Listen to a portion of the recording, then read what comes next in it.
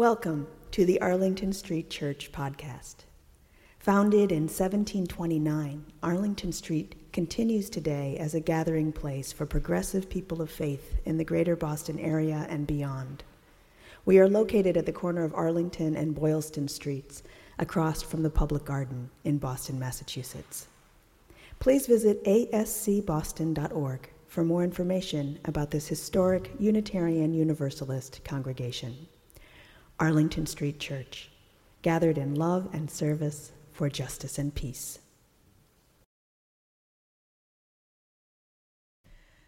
The first 10 days of the Jewish New Year, the days of awe, are spent repenting, examining the misspent hours of the previous year and engaging in teshuvah, literally returning to right relations through self-reflection, remorse, prayer, confession, and acts of charity in the spirit of loving kindness. But what happens when we are the ones who have been betrayed by life? What does that ask of us? Hint, it's not waiting around for an apology or for someone else to realize the error of their ways. It's not dragging through our days feeling like victims. This morning, I invite you to a reflection on the spiritual work of claiming our place as survivors, what it means to get up, dust ourselves off, and keep on moving forward, shaping our lives in the ways that we can, and surrendering that which we cannot control. This, too, is teshuvah, despite all obstacles, finding our way onto a path of love, service, making our way to justice, peace. My beloved friend and colleague, Reverend Carl Scoville, who served King's Chapel on Beacon Hill for 32 years, was raised in China. From 1931 to 1943, his family lived in the city of Jining in southwestern Shandong, the province, as Carl explains it, with the little finger pointing into the East China Sea. His missionary parents worked at the No. 1 People's Hospital. These were very difficult times. In 1937, the Japanese invaded and occupied China. The Scoville family lived for 16 months under house arrest, and then were forced from their home to a civilian internment camp for an additional 6 months. This past April, Carl was invited to give a series of lectures at the Shanghai American School, from which he and his brother Jim had graduated in 1949 and 1948. In addition, the president of the No. 1 People's Hospital invited the brothers to come to mark its 120th anniversary. They accepted these invitations, but not without deep reservations and understandably mixed emotions. Here's Carl's extraordinary story. We arrived at the main entrance of the hospital, which had a huge electronic screen with the message, "Welcome, Scoville Brothers." We were ushered into a mid-sized auditorium filled with hospital staff who stood and greeted us with applause. We sat in the front row.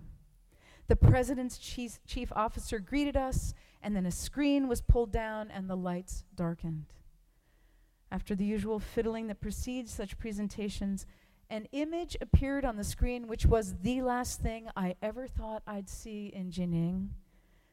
It was from an old movie showing my grandmother and our beloved Uncle Jim and the three of us older children aged 6, 4, and 2. The film could only have been taken in Mechanicsville, New York in 1936 during our family's sabbatical return to the States. It was followed by other scenes from that visit, and then, of all things, movies of our parents' wedding in Cortland, New York in 1928, and then of our grandfather Carl, for whom I was named, and then of our father smoking a pipe, then of family, friends, and other shots, including a vacation at a seaside resort with myself as an infant and Jim playing on the sand, and several shots of Dad swimming. There was more, says Carl, but I'll spare you. How did these people get hold of family movies that I have never seen before? Here's what I learned. In early March of 1943, our parents were informed that our family would soon be sent to Shandong province, about 200 miles from Jining. We were to collect the minimal necessities for camp life and be ready to leave by March 15th. Our parents did as they were told, but they knew that Japanese officials would not only occupy our house, but also appropriate its contents. So they took the most precious furniture and crammed it into the eaves of an attic room and had a wall built in front of it and painted, hoping to protect their possessions from confiscation by the Japanese army. They also took precious small objects such as photograph albums, 78 RPM phonograph records, books, pictures, and family movies, and tied these into thin bundles with good twine, allowing plenty of extra twine at one end. The walls in our attic were partitions that didn't reach to the ceiling. At the top, they had a gap. Our parents lowered their precious things into this gap between the two sets of lathe and plaster and tied the ends of the extra twine to nails at the top of the walls. Thus, at a later time, they could haul up these objects. Our family went to the camp for 6 months, returned to the States in late 1943, and after 3 years of blessed normalcy in Rochester, New York, returned to China, arriving in Shanghai on New Year's Day, 1947. At that point, the hospital in Jining was in such terrible condition that Dad and the family reopened an old mission hospital in the north before moving on to Canton. But that May, our parents returned to Jining by means of truck, train, and boat and retrieved the furniture and objects hidden in the attic wall. Because of these impressive efforts, these objects are now distributed in the homes of their children, grandchildren, and great-grandchildren. They returned with everything that is except the films. I guess that the strings probably broke, leaving them at the bottom of the gap between the walls. Fast forward, we learned that in 2002, our old house was razed to make room for a hospital expansion. I imagine that when the workers destroyed the attic walls, they must have found these canisters of old 16mm film, and someone had the good sense to call the director of the Jining City Museum. She took the films, in so doing acquiring a wicked rash, she told us, and kept them safe. 14 years later, when she heard that Jim and I were coming to Jining, she made a digitized copy for the hospital, which is the one with which they surprised us. Before Carl sent me the journal from his trip, I didn't know that his family had been interned during the war. That single casual sentence alone was worth hours of reflection. And then I began to try to imagine what it must have meant to Jim and Carl to see the moving images of their parents and siblings and themselves in a time before all that terror. What does it mean, I wonder, to have something restored that had been taken from so long ago? How might it inform our faith that there is always a possibility that all is not lost? That, as the prophet Isaiah proclaimed, every valley shall be exalted, and every mountain and hill shall be made low, and the crooked shall be made straight, and the rough places plain. Here's another true story. Jen Bricker was born without legs and relinquished for adoption in Romania. When her adoptive parents, Gerald and Sharon, met their baby in foster care, they said she was lying in the crib. She smiled up at us, and well, there you are. We were in love, and it's not changed since. I was theirs, and they were exactly who I needed, says Jen. The Brickers raised her with 3 big brothers in a small town in Illinois. She was a spunky child whose parents never let the word can't be a part of her vocabulary. My parents always said, you can do whatever you want. We believe in you. She tumbled on a trampoline. She went mudding in a 3-wheeler. She wanted to roller skate. You want to go roller skating? They asked. We'll figure out a different way. Put the skates on your hands. A YouTube video shows Jen playing basketball, running up and down the court on her hands. She also pursued volleyball and softball, but her passion was gymnastics. At age 8, Sharon and Gerald signed her up for lessons and watched as she collected trophies in power tumbling, won state titles, and competed in the Junior Olympics.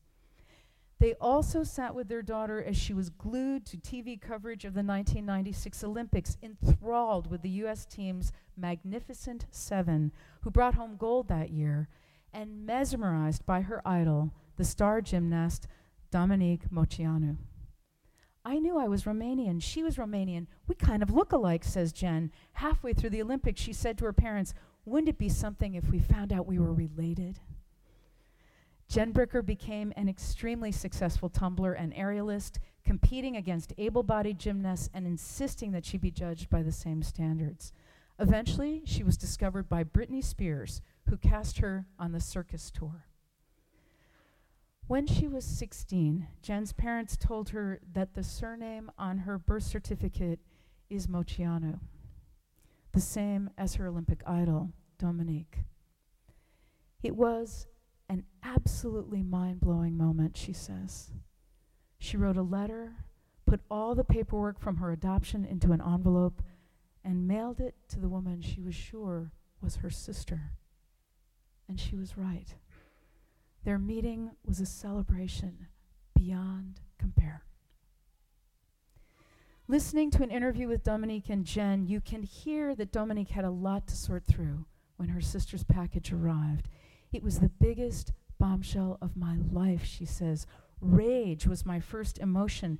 Had my whole life been a lie? I had this sister and I never knew it. Jen had been born the day after Dominique's 6th birthday. Their parents were poor, she says. The Romanian doctor who delivered Jen in a charity hospital said they would never be able to provide for her. Dominique's story of uncovering this truth is called Off Balance. But Jen has led the way in forgiveness and reconciliation. Her book is called Everything is Possible. All is not lost. And while she is thrilled that her expanded family, nothing that she regained was essential to her well-being or happiness. She had already chosen to live a spectacular life before this unexpected healing of her past.